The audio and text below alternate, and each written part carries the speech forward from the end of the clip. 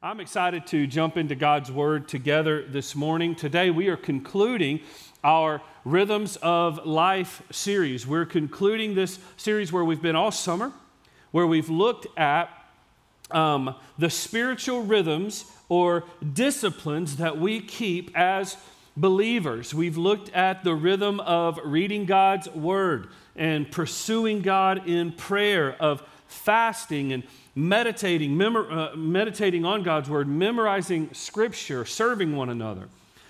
And what I hope we've discovered, I know that what I've discovered is that these disciplines are so much more than a box that we check. They're so much more than a checklist that we keep as believers.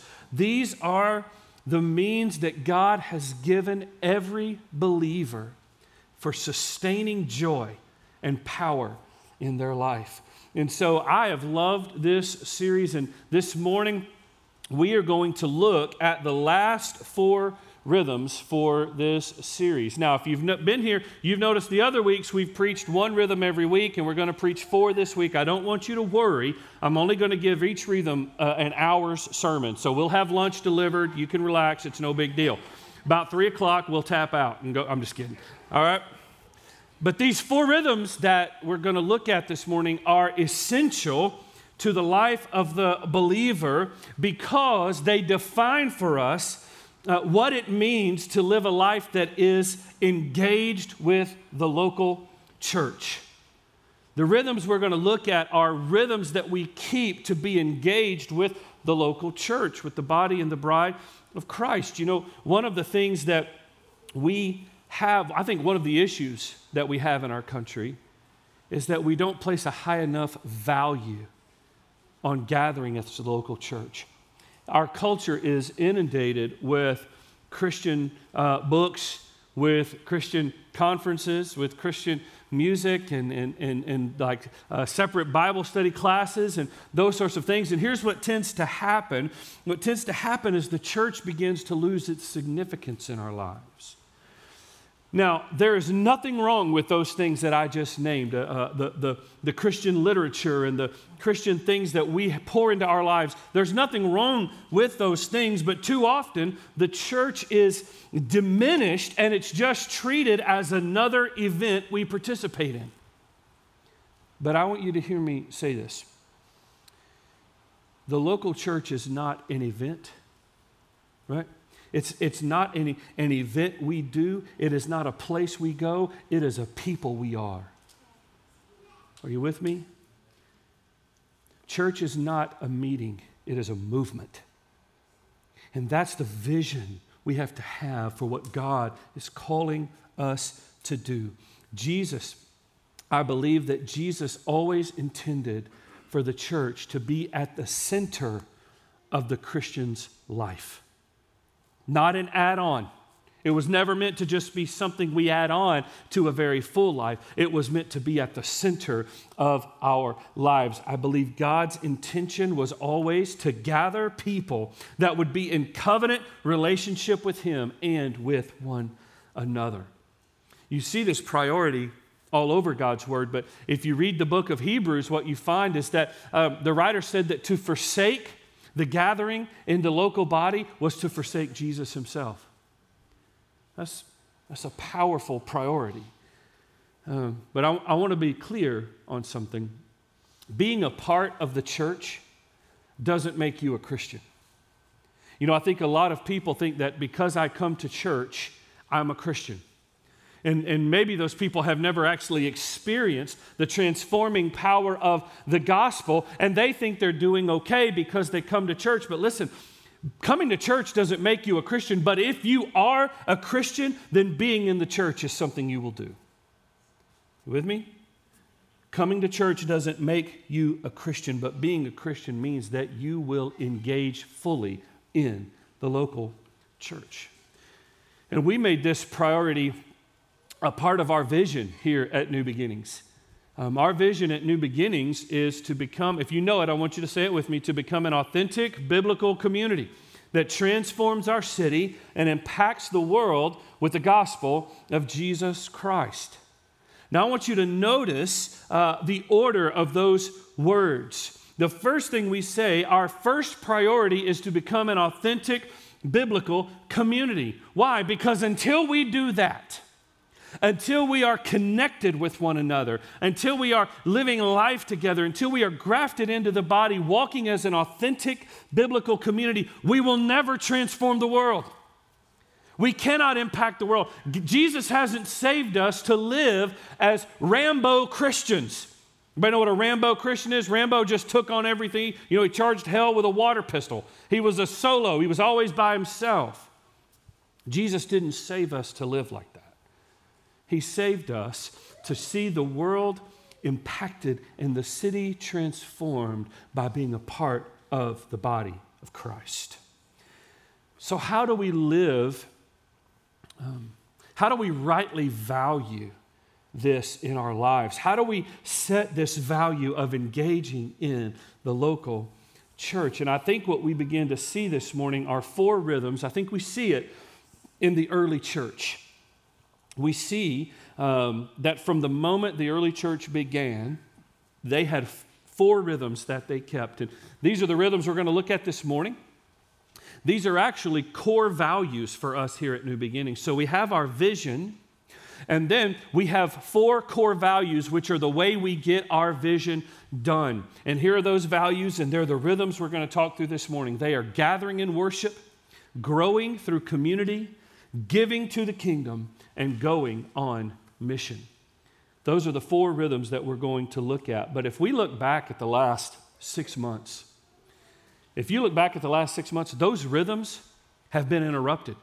Gathering in worship has been interrupted. Going on mission, we had to cancel mission trips, has been interrupted, right? Our community has been interrupted. You know, about 2 years ago, I woke up on a Thursday morning. It was going to be a normal day. We had a great day planned. We had this outing we were going to do with the staff, and I woke up Thursday morning, and I felt a very strange sensation in my chest. Now, I had had heart palpitations before, but this was something altogether different. My heart was beating completely out of rhythm, and it wouldn't come back. So it felt like it was perpetually skipping beats and putting in extra beats, and it felt very strange. It was very scary, and it would race, it would slow down, and my blood pressure would drop. I was feeling weak, so I go to the doctor, and they hook up every light and laser and lead on planet Earth to you, and they're, reading, and sure enough, she says, Mr. Darby, your heart's in AFib. I thought she was calling my heart a fibber, like a liar, and I was like, no, my heart don't fib. My heart tells the truth. And she said, your heart's in AFib. Well, what does that mean? It means that the chambers of your heart aren't working together. They're working against one another. They're not beating in rhythm. And I'm telling you, I don't know if anybody else in here has experienced AFib, but it will shut you down. And my whole day was interrupted. And I feel like the last 6 months, coronavirus has put us into spiritual AFib. Does anybody else sense that? It's just interrupted, right?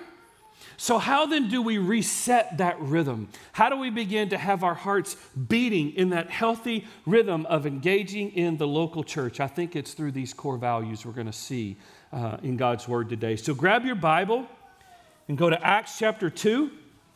Acts chapter 2. We're going to start in verse 42. Now, to give you some context on where we are in what's going on in the book of Acts, Jesus has died. He's resurrected. His disciples have seen him ascended now into heaven. They have gathered in the upper room, and Pentecost has come, right? The Holy Spirit has fallen, and they were filled with the Holy Spirit, and they have now left the upper room, and Peter has preached an epic sermon to the people of Jerusalem. And he was preaching that Jesus was crucified, that he was dead and buried, but that God raised him up from the dead. And it says in verse 37 of Acts chapter 2 that when the people of Jerusalem heard him speak, they were cut to the heart. And they had this question. They looked at the disciples and they said, brothers, what must we do? And Peter said, repent of your sins and be baptized in the name of Jesus. And that day, listen, day one of the church, 3,000 people came to faith. One day. That is staggering in and of itself. But here's what happened. Now, yesterday there was no church, and today the disciples have a 3,000 member church. What do we do? What do we prioritize? What is most important? This didn't exist yesterday, and now here it is. So what are we going to do? What are we going to value as the body of Christ? Let's look and see what those 3,000 people valued. Look at verse 42. And they devoted themselves to the apostles' teaching and the fellowship, to the breaking of bread and the prayers. And awe came upon every soul, and many wonders and signs were being done through the apostles. And all who believed were together and had all things in common. And they were selling their possessions and belongings and distributing the proceeds to all as any had need. And day by day, attending the temple together and breaking bread in their homes, they received their food with glad and generous hearts, praising God and having favor with all people. And the Lord added to their number day by day those who were being saved. Let's pray. Lord, when we consider 3,000 in a day, it is mind-blowing, God, that you would save 3,000 in a day from one sermon. But God, I pray you would help our hearts see it as a declaration of what you can do when your people declare the gospel and declare Jesus as supremely satisfying. And Lord, I pray you would do that today, that you would move in a powerful way today. God, I know my heart, it is prone towards self-exalting, to make much of me, and I'm praying, God, you would, that your Holy Spirit would just do a work in me, God. And on behalf of, for the sake of your church and for the glory of your name, would you just magnify your word? Would you magnify your presence? Would you magnify your voice and speak to us? We ask it in Jesus' name. Amen.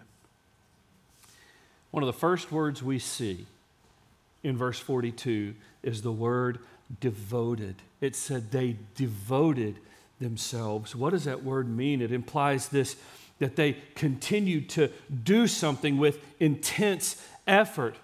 Devotion to something means that something has to be a priority in my life. You're not devoted to anything that isn't a priority, right? If you're devoted to something, then that something is a priority in your life. It says they were devoted, and they never stopped being devoted. What is that? It's a rhythm. They had this rhythm of devotion to one another, to the church, to living out their lives. And what we're going to unpack this morning are the core values, the rhythms they kept in that devotion to the church. So let's unpack these four rhythms. Here's the first one, and it is this: to gather in worship. It is evident that the early church valued engaging God's presence together. We see it when they gathered in small gatherings in their homes, and then when they gathered in large corporate gatherings at the temple. Verse 46 of Acts 2 says, and day by day, attending the temple together and breaking bread in their homes.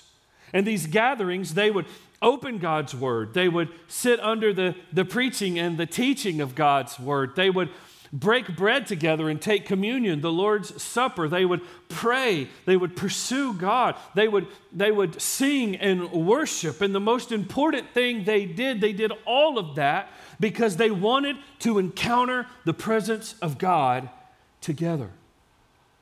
Verse 43 is one of the coolest verses, I think, because it says, and awe came upon every soul. Now think about that word, awe. When was the last time you saw something and you stood in awe? You just stood in awe. Luke is writing for us here in Acts chapter 2, and he said God was doing such things as they gathered in worship that they just stood in awe of what God was doing. They experienced God together, and they were devoted to gathering in worship. Why? Because that was all they had. Think about this for a moment. They didn't have Christian books to read. None of them even had a copy of the Holy Scriptures. They didn't have that. They didn't have Christian music to listen to and extra Bible study classes to. All they had was one another. They didn't have anything else. You know, when my wife Carrie was in college, she was a missionary up to the northwest area of the country around Oregon. And when she was up there, after we started dating and got married, she would just tell me stories about being up there. And she said, you know, the Sunday morning gathering of those believers was so important because there were so few of them that gathering together wasn't considered optional. It was absolutely essential. They couldn't do without it. And that's the picture that Luke is painting for us here. These new believers in Jesus Christ did not see gathering together as optional. It wasn't something they added on to their life. It was absolutely essential to their life. It was at the center of their life to gather in worship. You see this throughout church history. You see it in the early church, this devotion to gathering in worship. In 155 AD, Justin Martyr, who was the first Christian apologist, he was the first person to write anything in defense of Christianity.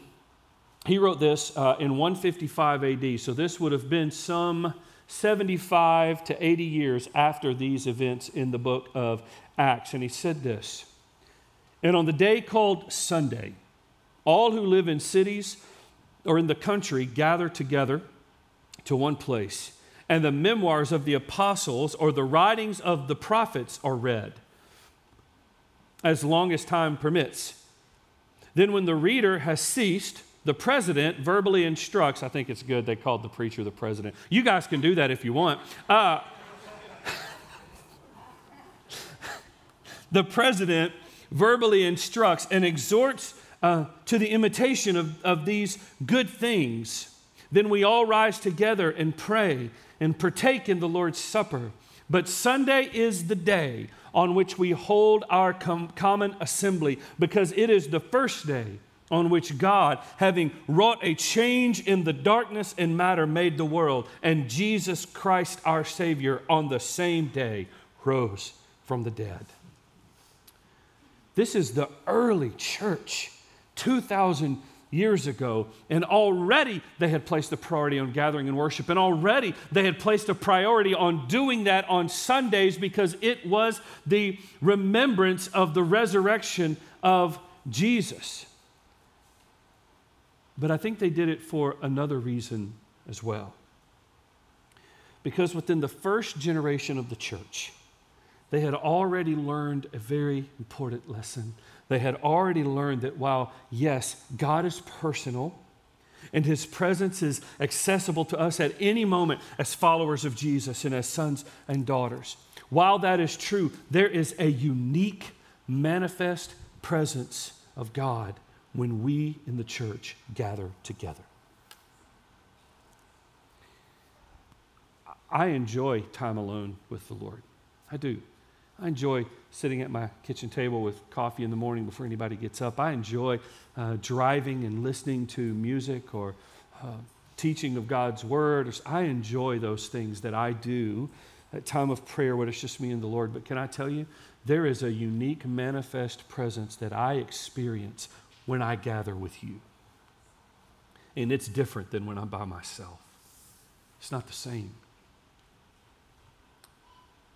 You guys have heard me talk about how much I treasure gathering in worship, because I think when we gather in worship, we are never more connected to heaven.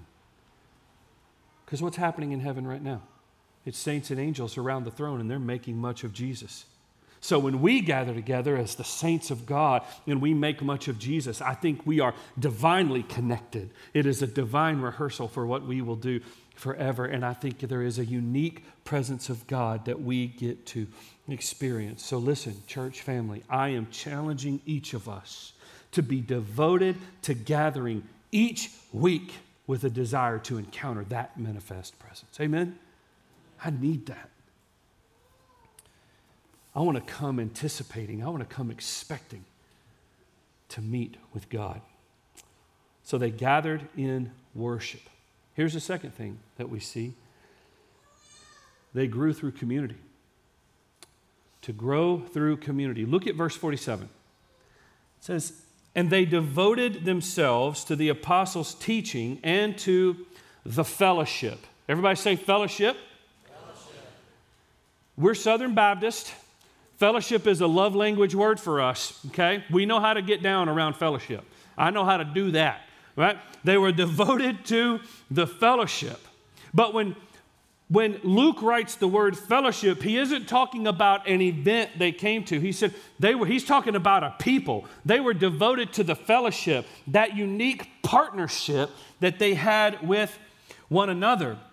It's not a people, it's not an event, it's a people. That's the picture Luke is painting for us, that these believers did life together. They didn't just gather in large gatherings, but they gathered in small gatherings to share meals and to meet each other's needs and to encourage one another and to study God's word. They were devoted to this. These were not spectators at a meeting. These were members of a spiritual family. They grew through gospel community. They were a family. But let's be honest, family is hard. I mean, I've heard, mine's perfect, but I've heard that family can be hard. Why is it hard? Family is commitment, right? Family is working through it when I don't feel like it. Family is celebrating victories and laboring through defeats. It is being there for one another. Over and over again in the Bible and in the New Testament, we see that phrase, one another. See, over and over again, one another. And it is often around a spiritual command that we are called to do for one another that we cannot do unless we are in proximity to one another. You hear that, what I'm saying?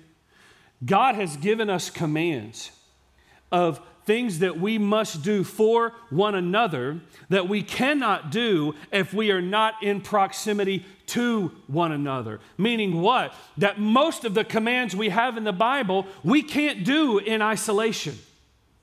We do them in community with one another. What do I mean by that? I mean, if you look at Romans chapter 12, verse 16, Paul says that we are to live in harmony with one another. Well, how do I live in harmony with you if I'm not in community with you?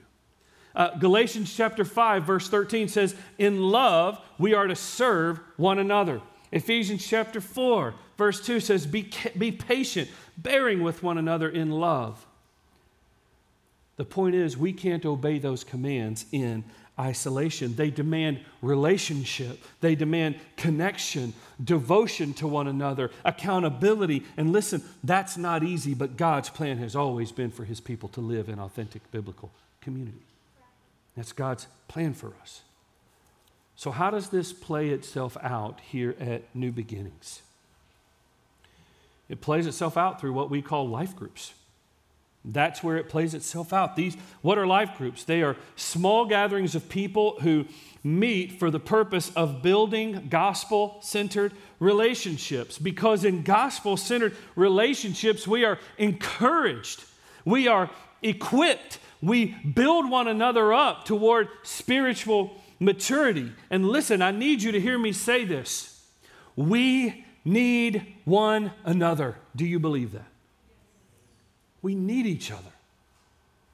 It we need that encouragement. We need accountability even when we don't want it. And we need to get out of isolation. We need to get our families out of isolation and get into community. Why? Proverbs 18:1 says, the man who isolates himself seeks his own desire and breaks out against all sound judgment. Hear me say this. I know Matt Darby. And Matt Darby in isolation will do Proverbs 18:1 all day long. I will seek my own desire, and I will break out against all sound judgment. And so will you. So how do we war against that? We get into gospel community. We grow through community. If you are not in a life group, I want to encourage you this morning. Do not leave until you've gone out the door in the back. There's a table set up in our lobby and our foyer there, and I want you to go get some life group information. I want you to meet Ben Lofton, who's our adult groups minister, and he will help you get connected to a group. They gathered in worship. They grew through community. Here's the third thing we see. They gave to the kingdom. This is a core value we have at New Beginnings, to give to the kingdom. Look at verse 44 and 45. It says, and all who believed were together and had all things in common. And they were selling their possessions and their belongings and distributing the proceeds to all as any had need. What we see is that right away in these new believers, there is a radical generosity that rises up among them. They made sacrifices and they gave to care for the people of God and to advance the mission of God. Understand, these believers are days old. They're days old in their faith. These aren't people who've been walking with Jesus for years. They got saved yesterday with 3,000 other people, and today they go, I got to give my stuff away to bless others and enhance the mission of God. What changed? What happened in that moment? They encountered the radical generosity of Jesus. Radical, faithful generosity is one of the greatest evidences that a heart has been transformed by the gospel. And that's what happened in these folks.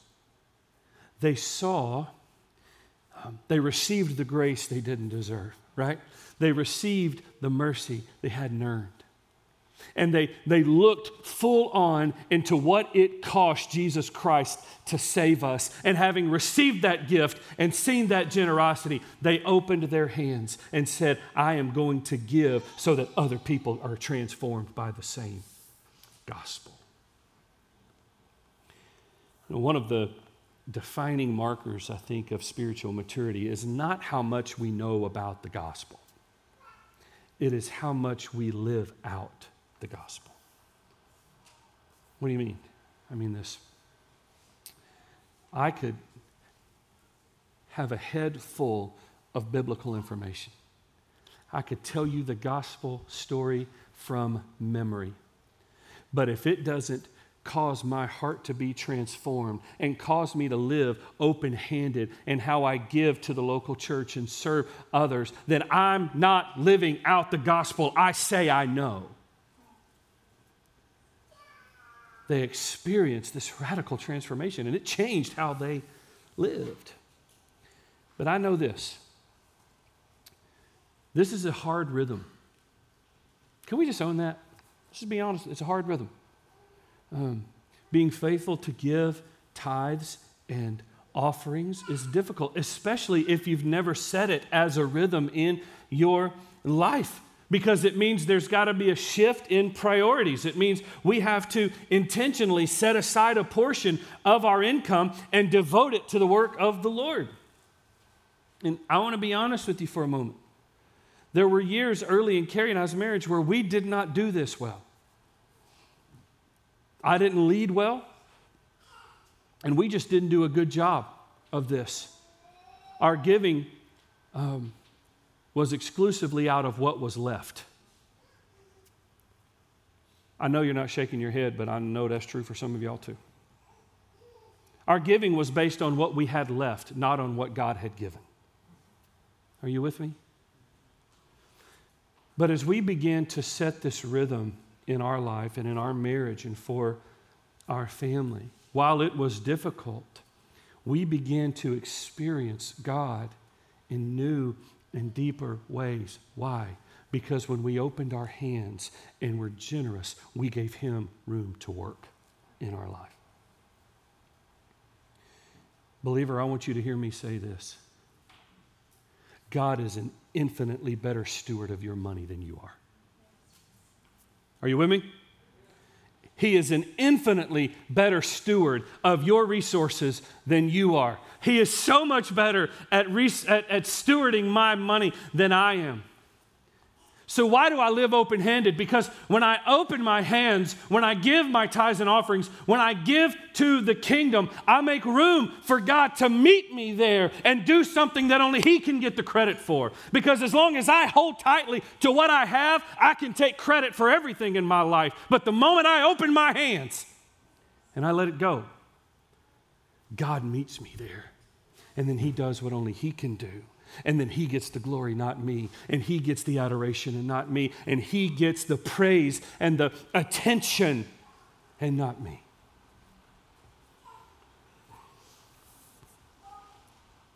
I am so thankful. I am so thankful to serve in a church of such generous people. I want you to know that my family has experienced the generosity of New Beginnings for 9 years, and I am so thankful for it. God uses your faithfulness. Over the last few years, we have seen thousands of our local teachers all over East Texas being served and loved. We've seen thousands of families receive boxes of food that they couldn't afford. We've seen tens of thousands of dollars spent on food to give. We've seen thousands of first responders loved. We've sent hundreds and hundreds of people on mission to see thousands and thousands of lives changed for the kingdom because of the faithfulness of our church to give to the kingdom. Now, with me, imagine what could be accomplished if every single one of us had this rhythm. So where do you start? We acknowledge this is a hard one, so how do we start? The answer is this. You start. You start. You say, Pastor, I don't know if I can go from 0 to 10%. Great. Go from 0 to something and make that something a priority that you will not let go. You will hold that and you will give it faithfully, and it will come out before anything else comes out, and give God room to meet you in your family's finances and your family's resources, and see what He'll do. See what He'll do. Do you believe that He's faithful to His word? Oh, He's faithful. Give Him room to work. They gather and worship. We grow through community. We give to the kingdom. And here's the last one. We go on mission. We go on mission. Look at verse 47. It says they were praising God and having favor with all the people, and the Lord added to their number day by day those who were being saved. God was using these brand new believers to transform the lives of other people through the power of the gospel.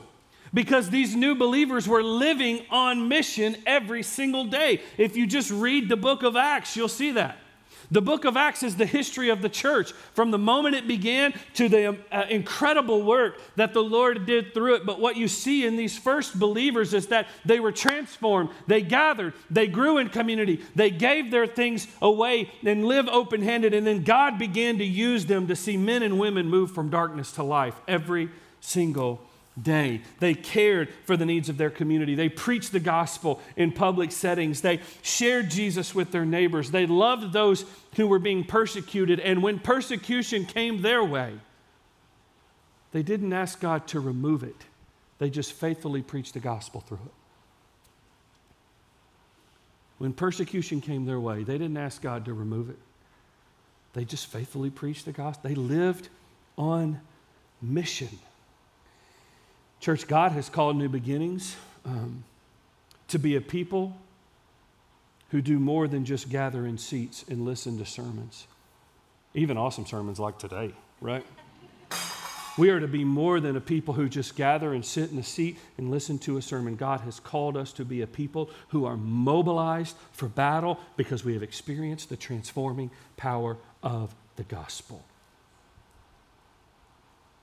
If you are a believer in Jesus Christ and He has saved you, you have been filled with the Holy Spirit, and the Holy Spirit wants to use you to take Jesus to the world. It's time for some of us to move from spectators to soldiers. I think too often we approach the local church. Maybe you've heard this illustration before. We approach the local church like a cruise ship. Anybody ever been on a cruise? Great. When you're on a cruise, what do? They completely cater to everything you want, right? All your wants and desires, they cater to every need and every want you have. And some of us approach church that way. I've come to have my needs met. I've come to have a good time and for this to be about me and for me to feel a certain way. And I am telling you, we aren't called to approach the local church like a cruise ship. It's not a cruise ship, it's an aircraft carrier, which means we are actually on mission, and we've been called to come to this place so that we are filled up, we are recharged, and we are immediately sent back out to live our lives on mission for the kingdom. Amen? That's what this is. I love verse 47. It says, the Lord added to their number day by day those who were being saved. Man, that's the goal. That's the aim here at New Beginnings. We want to see people every day, every week, every Sunday being transformed by the gospel of Jesus. I want God to add to this number. This is what we've been called to do. Aaron Loy